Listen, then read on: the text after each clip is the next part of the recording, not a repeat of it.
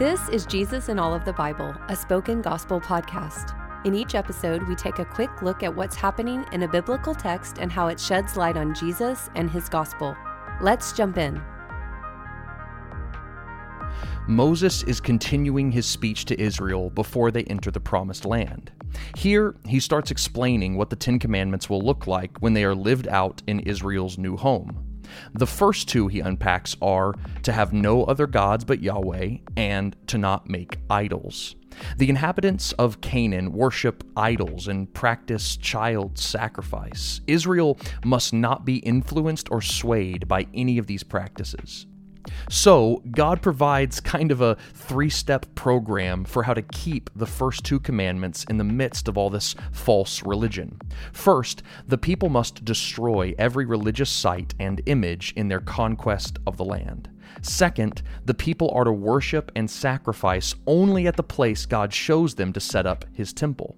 Third, if any Israelite starts following other gods, that person must be killed. They are guilty of the same sin that the inhabitants of the land are guilty of, and so they fall under the same punishment.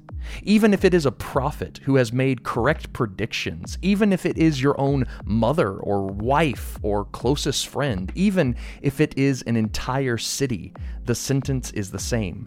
They must be put to death.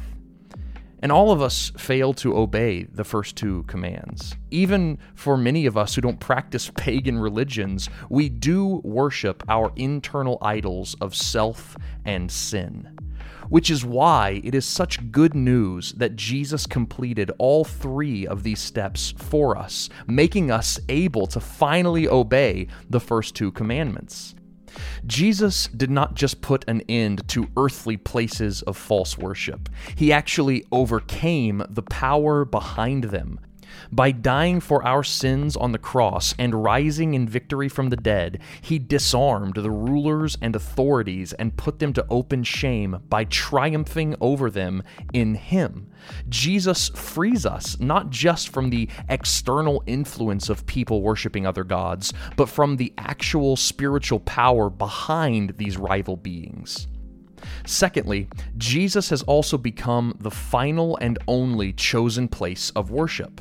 In an unexpected twist, Jesus doesn't destroy other religions' physical places of worship, but predicts that Israel's own temple will be destroyed, but not before allowing the temple of his own body to be destroyed first. Now, the only proper place to worship is in Christ. He is our temple. He is our way to God. Finally, we still have to watch out for people who would teach any other good news than the gospel of Jesus. But those who have trusted Jesus and have the Spirit of God inside them have been given the promise of what's called perseverance. God will keep them from being swayed and tempted by tricksters and deceivers. God's people will persevere.